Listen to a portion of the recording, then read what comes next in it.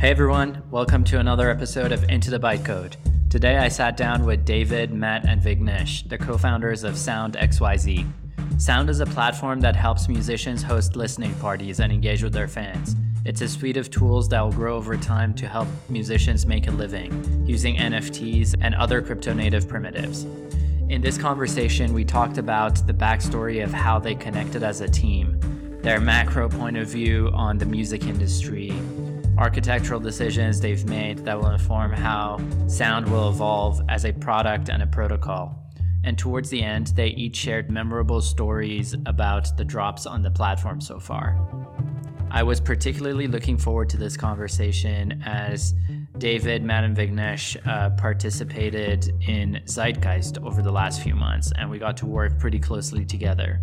They're an incredibly thoughtful team, and they're moving fast, and I think they're working towards a beautiful vision of the world. And so with that, I hope you enjoy the conversation.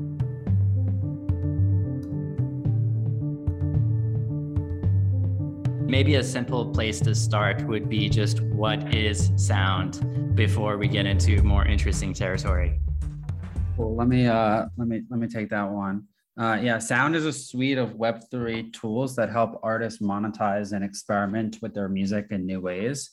The first tool that we built is the ability to release a song in a fun and exciting way, which we called listening parties. And we released this tool that lets artists upload their song, mint a scarce set of limited edition NFTs associated with that song, and creates a countdown where everybody can listen to the song when the countdown ends. And if the listener chooses to, they're able to support that artist by purchasing one of their NFTs. And the first perk of owning that NFT is that you can leave a comment on the song as like a public sign of kind of your kind of collection. And we took a lot of inspiration from kind of the SoundCloud days where there was the same type of comment feature, but just made it scarce and tied to the owning of the NFT. Yeah, it's cool seeing that form factor come back because it was pretty unique even back in the day. There's not been too many social features in music for a while. Very isolated listening experience today. Like if you're on any of the traditional streaming platforms, it's basically like your kind of library. And there's something cool about supporting and seeing what other people are listening to and kind of bringing some of those shared communal listening experiences, which I think are probably the pinnacle of that is like a concert. Where you go to a concert amongst other people. Concerts would not be very fun if it was just like one person listening to an artist. And I think that some of that kind of communal aspect is missing from the listening experience today in music. Yeah, it's kind of how we listen to music on our computers. We're totally alone. Exactly. Like there's really, like, I can count the social features that exist across all the major streaming platforms today. So I'm looking to just make it a little bit more fun to listen to music, support an artist, and just give people a way to kind of back their favorite artists specifically through their music. Yeah. Well, maybe on that theme, I think this idea of the comment wall, and one thing I particularly like is that you can see like the artist usually writes a piece about the track that they've produced. And that's also kind of unique to read the story of how this came together. I'm curious, what sorts of like interactions are you seeing between artists and their fans or people who are listening to the tracks? Yeah. So I think an underrated factor of kind of like what we're doing at Sound is like we're giving artists the tools to be able to like identify and communicate with their listeners and collectors on an individual basis. So today, like no artist owns the relationship with their fans, right? They know they have fans in New York or they have fans in Europe, but they don't actually know their names. And not that they know their names here, but like by everybody being tied by their single ETH address, sometimes they know the names, right? They know who their individual collectors are. And so we're starting to see like a mix of like IRL and on-chain kind of experiences. I think one is like we've seen people obviously just create Telegram group chats, Discord private channels where they're actually chatting with their collectors and soliciting feedback. Pat Locke was kind of the first to do the Telegram group chat, who was one of our Genesis artists. We've seen others like reward their collectors for like giving it as essentially a mint pass to other kind of NFT drops that they've been doing. We've seen some create like custom merch for their holders, which has been really, really cool to see. And there's been like a slew, honestly, of like just different types of like engagement amongst their collectors that are completely outside the scope of like even what they promised with their initial drop. And I think the reason why is like at any point they can wake up and say, hey, I want to do this, or I want to engage. Those types of interactions are really, really powerful. And I think like really well-known artists like Pussy Riot have done like phenomenal jobs at like post the mint and building community amongst the songs, which is really, yeah. Well, because I guess in some ways it makes like the audience legible, right? Like you can actually see who's on the other side of it. Makes me almost think of crypto projects and their discords, right? Where when it's like an open free for all, there's like thousands of anonymous people in there and you don't know who's who, how much they care, like how much they actually know about what you're doing. But then as soon as like someone's shown this level of intent by buying one of these NFTs, there's a certain level of like shared context there. Yeah, I think like recommendations in music have always been like a thing, and we're not at the scale where we're dealing with that yet, but I'm really like looking forward to it from a perspective of like today recommendations are relatively passive in the sense of like, oh, because listen to this song, or Matt listened to this song, like they might recommend Vignesh that song as well. But because you listen to a song doesn't necessarily mean you're a fan of that artist, right? Maybe there's some more explicit actions, like you added that artist to a playlist or saved it to your library. That probably means you like them a little bit more. But I think like collecting the music or supporting them, but through buying the NFT associated with that song is like the most direct form of, wow, this person must really like this song or really like this artist. And the recommendations there of like people who supported this artist, supported that artist, I think are going to be extremely powerful. Super high signal. Super high signal. In addition, you can still do the listening recommendations too. But I think mixing that with something as high signal as like collecting their NFT is going to be really, really interesting stuff. Really interesting. So yeah, maybe bringing in Matt and Vignesh. So Matt, I mean, the impetus for me reaching out to do this was reading your blog post from about a year ago, I think, where you had talked about your journey of going from musician to working in crypto. And I think at that point you were working with the Optimism team, which we were also just talking about, such a like dope, special group of people. But now you've come like full circle and you're working on like crypto and music.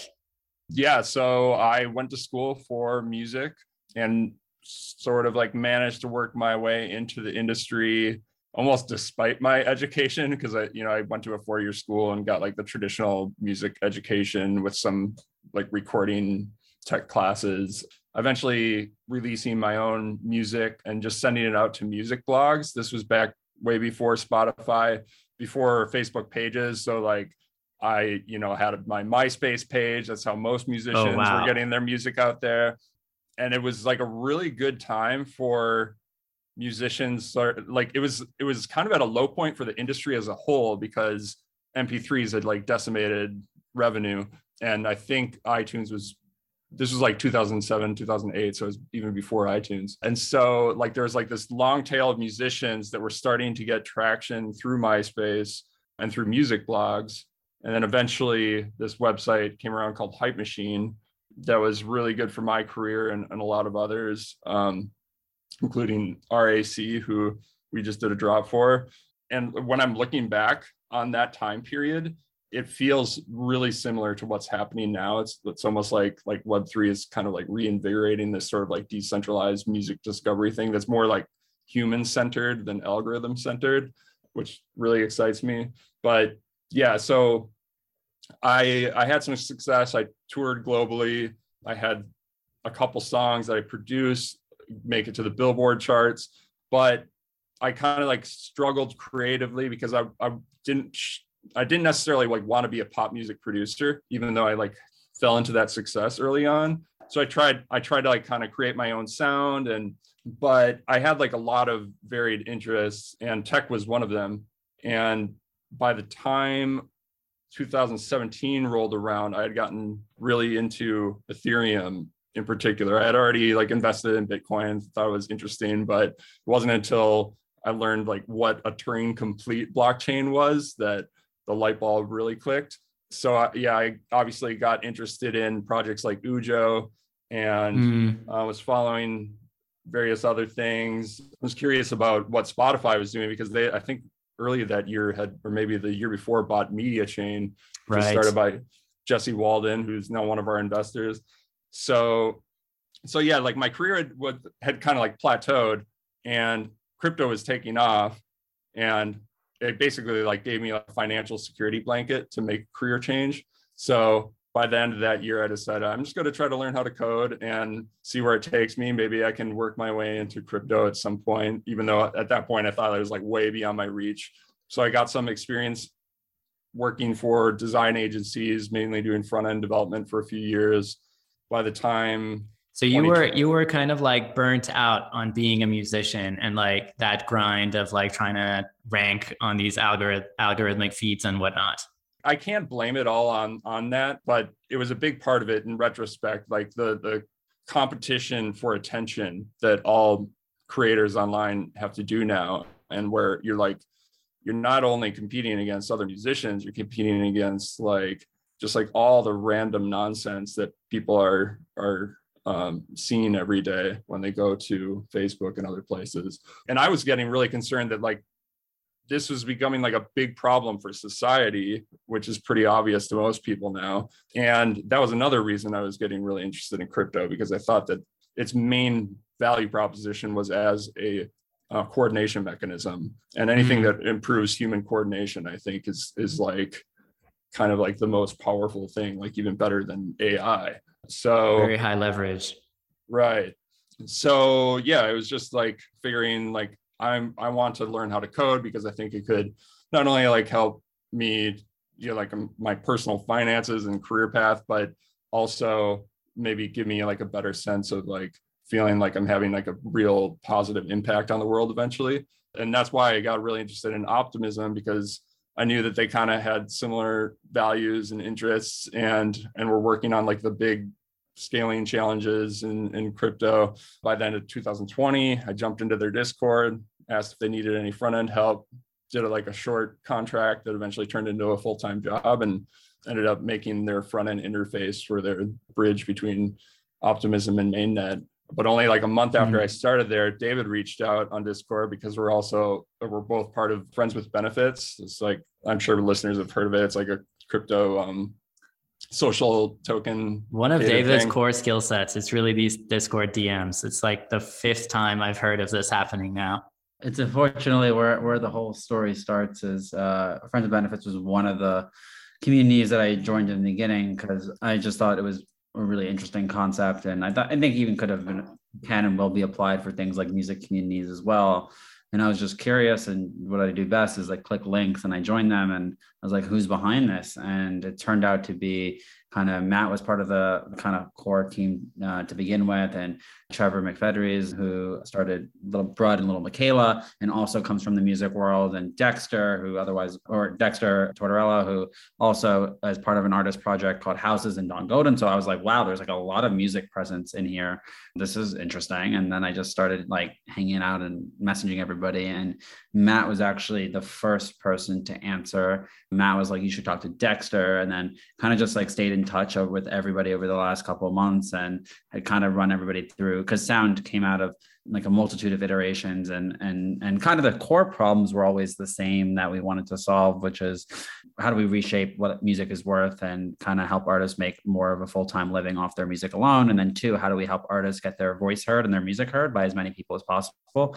But no matter what we were going to work on, that was always going to be at the core of it, and kind of just kept bouncing. And as we got closer to kind of like really narrowing down the vision for sound, I was kind of pestering Matt to be like, maybe you should leave and kind of join this. And then Vignesh and I had worked at a prior startup together, and that's kind of how the whole thing kind of got put together. Not too long ago, honestly, and kind of mid July, early August. And then we went just heads down building for 3-ish months, and kind of came out with kind of the V1 of sound. And I think we launched, if I remember correctly, December 6th with Oshi, who was the first artist that, and another person that I had met in Discords of all places.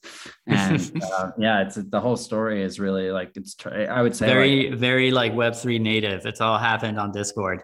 Yeah, Discord and Twitter DMs is literally the answer to all, and a couple telegrams here and there. But in terms of people asked me, like, how do we like find the artists that we chose for like the initial cohort, which we called our preseason and Genesis artists, and it was all just friends of people that had like given us feedback over the upcoming or the prior months, because sound was not built in isolation. It was built with so many kind people giving us feedback. And even somebody that Matt had mentioned earlier, Anthony, or Hype Machine, was created by Anthony Volodkin. And Anthony, somebody that I had cold Twitter DM'd 4 years ago, kind of had been in touch with ever since, because again, just like Matt, like Hype Machine was one of the coolest music discovery product. Like it's not that hard to track down the products and people behind them that have kind of inspired us. Mm-hmm. Anthony is somebody that I'm really lucky to call a friend, and has been really, really kind, giving us feedback, and just I'm always, making him as uncomfortable as possible, telling him about how many people he's kind of inspired from, like, just listeners and artists. So yeah, it's been really, really cool to just get so many. I mean, I can't even put into perspective how many people I'd have to thank for why sound even exists in the first place. But Friends with Benefits is definitely very high on the list. And then I also got to give a little bit of a shout out to Party DAO, which is actually how I met Sina, and just a lot of really good friends like Steve Klebanoff and John Palmer and Danny, all of which Steve and John are both angels in sound. And just that's kind of like where we met a lot of our investors, and just from hanging out in the Discord, nothing really came out of that. Yeah, it's just a small world out there. So really, really lucky and the best part was that it's really cool how it's all come together. Yeah, it was all open, and I mean, literally, it's crazy to me that it's all very free. fluid. So Vignesh, maybe bringing you in, what kind of attracted you to working on this problem?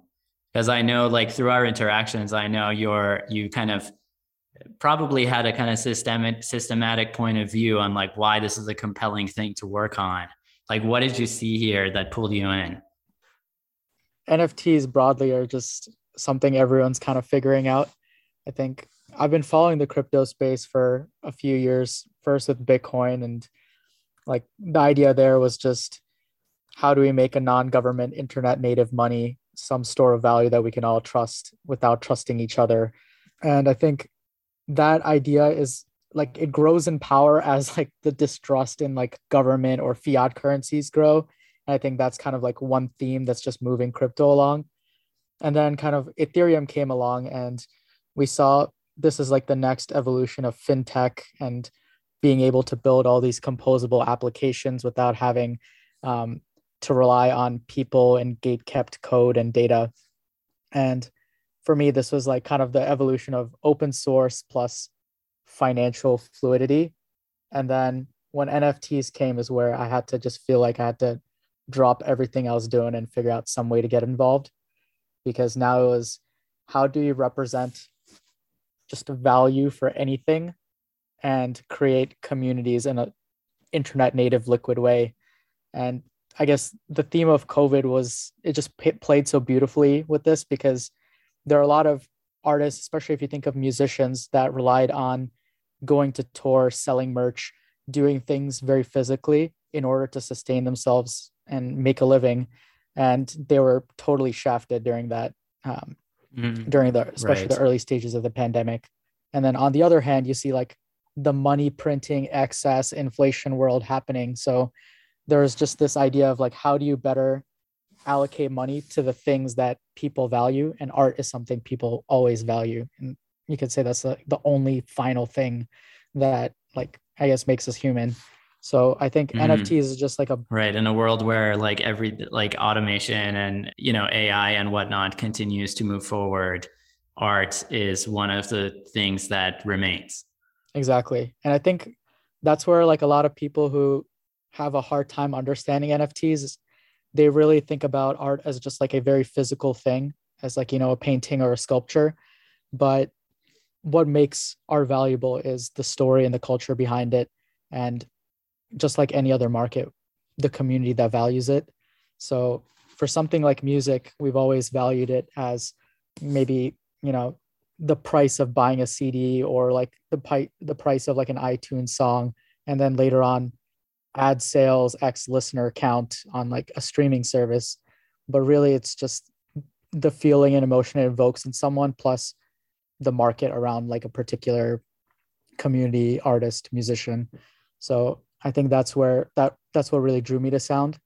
And when David and Matt and I kind of got together, we were thinking, how can we solve two goals? One is just create tools that put the artist in control, that let them have their music heard, and also engage fans and make music patronage more fun. So with those two, it seemed like NFTs were the perfect medium for it. Yeah, that makes sense. Music has always felt undervalued compared to its like cultural and emotional significance.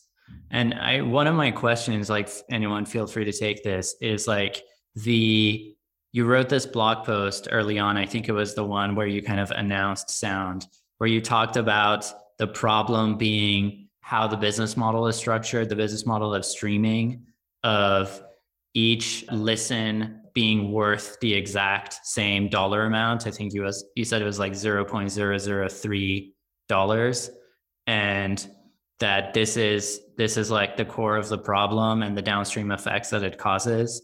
And I'm curious, like from an economic point of view, how do you see sound? What impacts do you think sound can have over time? And like, what is the shape of the economic landscape? Like, who are the other players here? How will they react to what's going on here? It's kind of a big question, but I'm curious how you would unpack it. Yeah, so I think getting into it, like what drew me into Web3 was the incentive structuring, right? And I think the fact that everything is on chain and public, it creates a system of fair play, because everything is kind of, transparent. And in music, a lot of things aren't transparent today in the traditional industry. And I think to get into the question directly, the core problems with kind of the streaming services today is not necessarily that they're out to get artists or whatnot. It's more around the lack of incentives and the way that the economic of streaming has been set up. So again, in terms of how streaming works today, there's a fixed price, 0.0034 roughly cents per stream, depending on what service you're on. And that number was determined by the streaming services themselves, and typically in partnership with the three major labels, right? It wasn't determined by artists and their listeners. So the idea that there's one price for streaming and that implies that everybody values music the same is fundamentally bizarre to me. And because of that number, so you basically need millions and millions and millions and millions of streams to make any real amount of money in the current world. The problem is that there's only billions of people on Earth, right? So to ask every artist to get millions and millions and millions of streams is a very, very high bar, right? And on top of that, the quantity of people that are needed to support that artist is super, super high. And this has basically resulted in like the head of the content doing really well, right? So like the biggest artists in the world are making a decent amount of money. And that's evidenced by the fact that according to Spotify, there's 7,800 artists that make $100,000 or more per year out of the 8 million artists on the platform. It doesn't matter really what number you use, like the number for $50,000 or more per year, which I think is a bit low for saying you can live off that, is 13,400. But we're talking about a very small percentage that can actually make a living off their music. And so what Sound aimed to do is kind of flip that on its head. Like, what if you could make a living off, only 25, 50, 100, 1,000? It doesn't matter what that number is, as long as it's in that range, right? That's much more achievable if you're thinking about how to become an artist, right? And building a community amongst your music. And then from a listener side of things, it's like, well, how can I support artists that I really, really care about? While obviously I think this is something that always gets glanced over, right? The listening in kind of the Web3 music space is free, right? Anybody can listen to the art and enjoy it. And so the support is completely optional. There's never an obligation or from anybody's end to support that artist. And so that kind of just simplicity of anybody can listen, but the supporting is scarce or optional, has created this kind of ability for artists to basically be able to live off their art in a very small sample size, because we only have been around just under 2 months, right? We've done close to $700,000 in streaming paid out to artists, which is like over 200 million streams, right? Paid out instantly.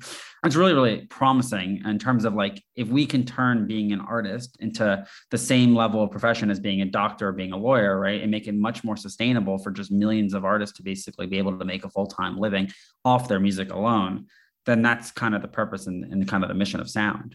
In terms of how the other participants kind of react to this, right? I don't think it's like I think in the traditional world, it's very adversarial here. It's like, if you're not streaming this person instead of that person, right, you're basically taking or not like supporting them.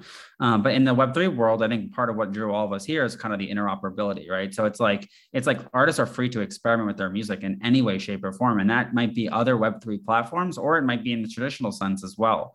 And I think an example of this is like, there's a very real world where Spotify continues to exist as kind of the mainstream listening platform, or the ability to reach the most amount of people from a like eyeballs perspective, kind of like radio has been for the last 30 years. And that's where they go to reach the most amount of people. But the point of monetization is much stronger in the Web3 sense for all the reasons that I just talked about, right? So I think ultimately the best solution will kind of win out. And I think, to be honest, the optimal solution might be trying out many different things.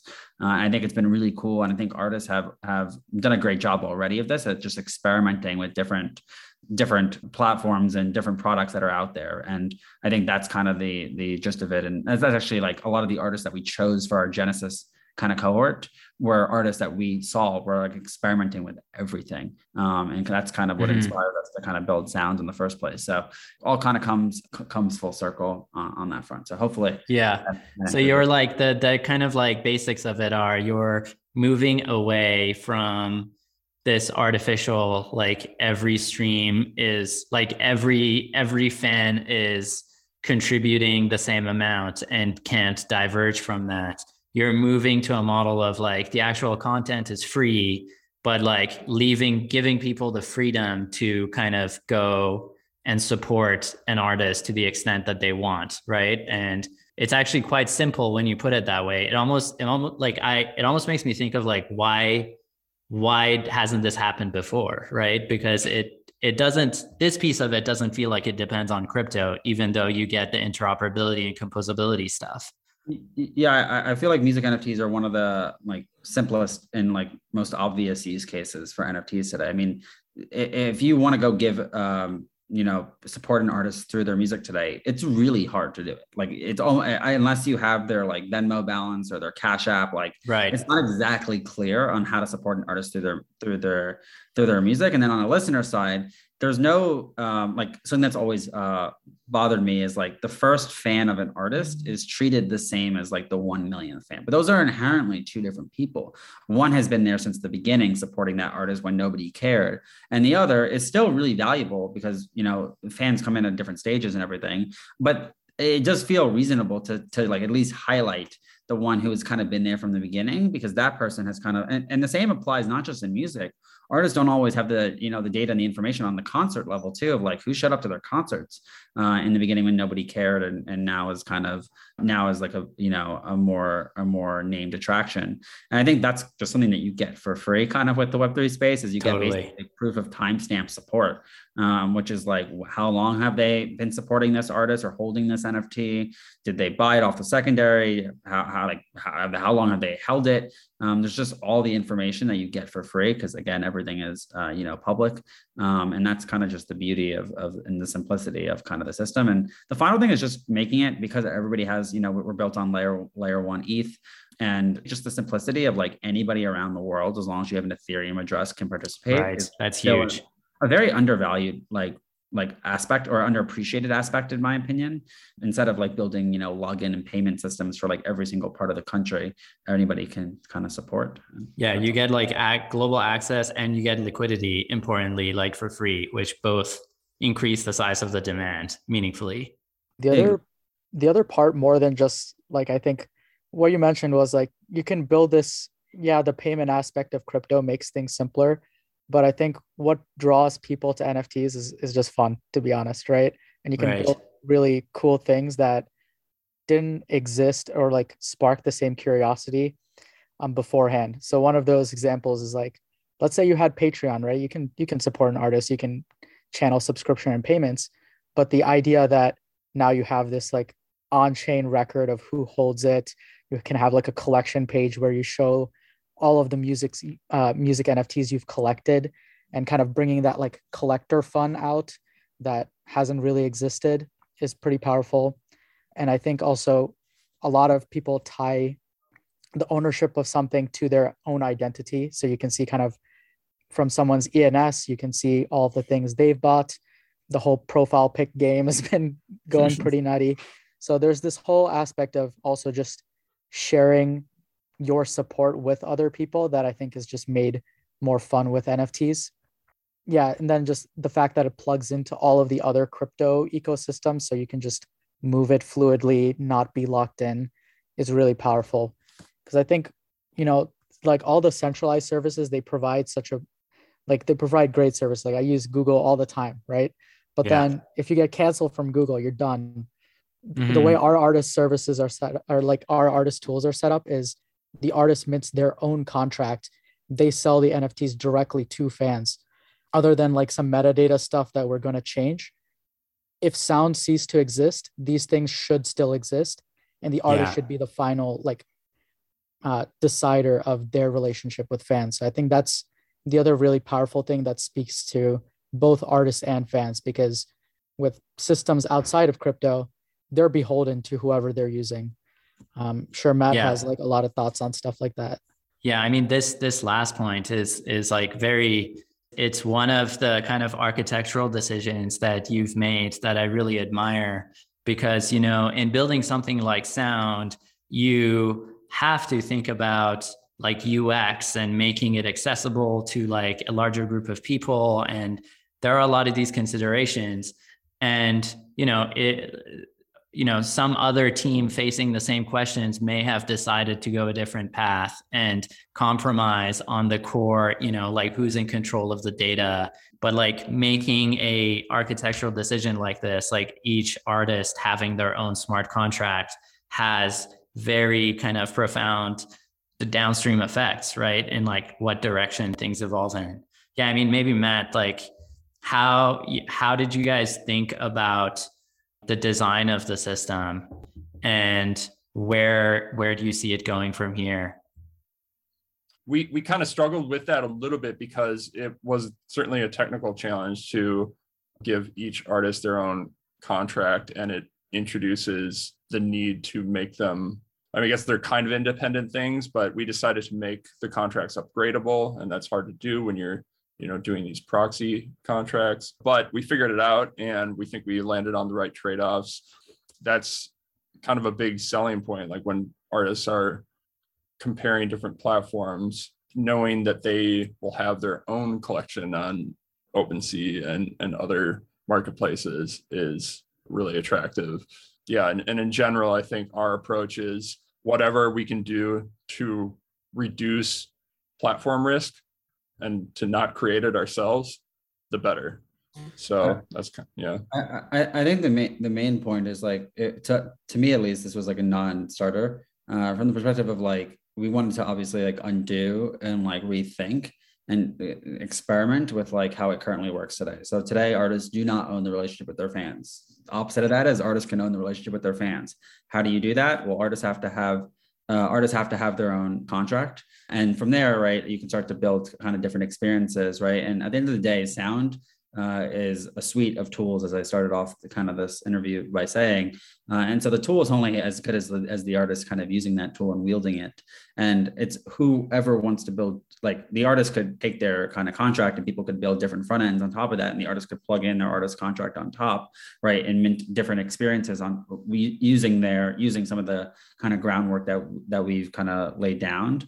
And so Sound, Sound.xyz is just like the first app built on top of the Sound protocol, which I think is something that is like completely different to how, or hasn't been explored to how music, services work today, where everything is kind of an iron, like a firewall between kind of the like consumer app and kind of the, backend services that are, owned and operated by the same company. So I think that's part of like what we have the ability and the luxury and the privilege of like being able to explore in the future, which I think will be really cool.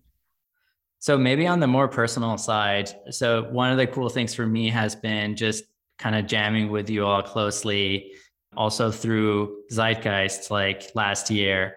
And I'm curious just what the experience of building Sound to this point has been like. Like, is there anything that surprised you about how it's all evolved over this short span of time? you get used, or you try to get used to, just the unexpected turns that come every single day. I mean, there's so many different layers of like stakeholders in sound, whether it's artists, it's investors, it's listeners, it's collectors, is definitely obviously a challenge in terms of making sure and that all voices are heard. I think the things that we've really learned and enjoyed is like building in public is something that I highly recommend and encourage. I think that's definitely like how we got a lot of amazingly really, really helpful and insightful feedback. I think not being afraid to ask for help. I mean, even in Zeitgeist, just having access to some of the same people that are going on around some of the same problems that we are has been super helpful for just forming. And now we're close to unveiling like a partnership or collaboration with one of the companies in Zeitgeist, which is going to be really, really cool. Mm-hmm. And then lastly, like I think just get to market, right? I think getting to market and just like it's a completely like we have our opinions and our hypotheses, but like once you get to market and the product's live, that's ultimately all that matters.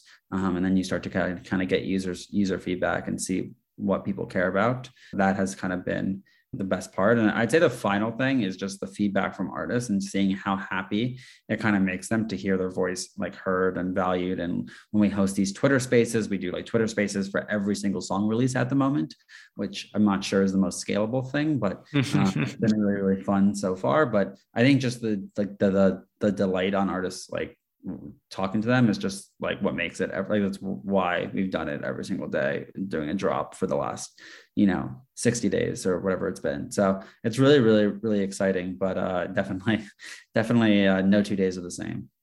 The most exciting thing for me is like the blue sky nature of everything that we're doing. And that's true for all of crypto, but yeah, to do it in music, because like that's been like one of my biggest passions in life, is very exciting. And also I'll just mention, like, if anyone is listening who is thinking about getting into Web3, I would strongly recommend it. It's working out great for me. And it's what's very cool is like, you very quickly like realize how close you are to like the frontier of this technology. And I still feel like a complete noob, but on a weekly basis, like it feels like we're grappling with some challenge that feels pretty new. Like for example, the beacon proxy thing, like we went back and forth on that. And like, we realized that there are some challenges of verifying the contracts on Etherscan and all that stuff can be difficult, but it's like super fun when you figure it out. Yeah. And I guess one of the other challenges, which I guess being in crypto, is you see the amplification of both the good actors and the bad actors, especially when there's some financial thing on the line. So an example of kind of the good actors is, as we're building this, we get to rely on all the giants that have built before us, both like incorporate open source code and like figure out new ways to do stuff. And then in that process, also share like what we've built. And we wrote like a blog post on how we've made the trade-offs for our protocol. That, and plus kind of like the data aspect is like fully open.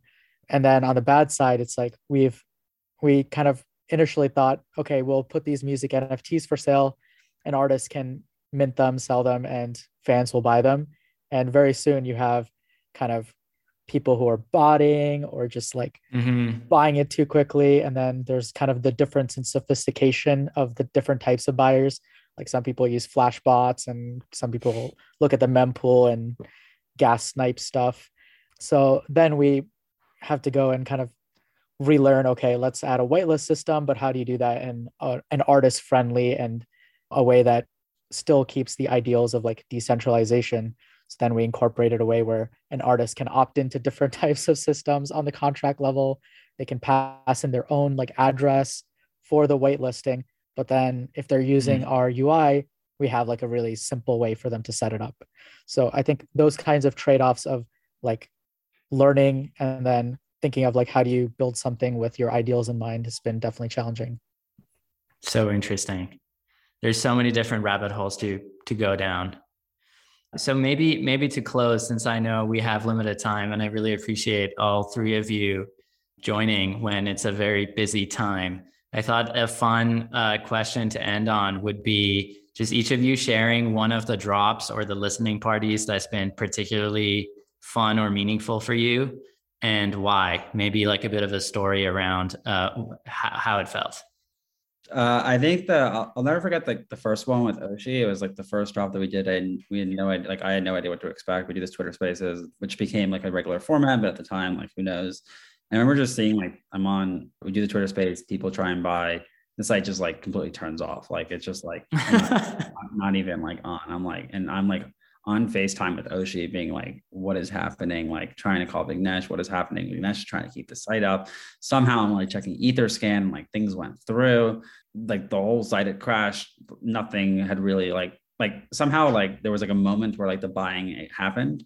And just like, I forget like the actual number of requests per second we were getting, but some large amount. And it was just like, I was just like, whoa, what just happened? Because I mean, even to this day with Sound, like we've never spent a penny on marketing. We don't have any real, like the marketing channels are our Twitter, our Discord. That's pretty much it. And so it was like fully organic even today. And especially that first launch, because we just put out a tweet. And so just like I was like, I mean, you try to prepare yourself for it, but I was just like shocked, like still am shocked. And that was like, I just remember like, what just happened. I mean, we did 25 NFTs at 0.1 ETH, so it was just 2.5 ETH, but it was just the amount of people that tried to buy and the like just like surprise of like people actually caring about what you had worked on for the last couple of months, I think will always stand out as just like one of my favorite memories just on Building Sound. So that one for me, I think can't forget the first. The Daniel Allen EP was really memorable for me because that was the first time we were doing like, before we just did 25, and that was the first time we were doing 100, and it was just like a huge traffic spike day, and there's just a lot of hype because he's been working on this EP in public in Web3 for a while.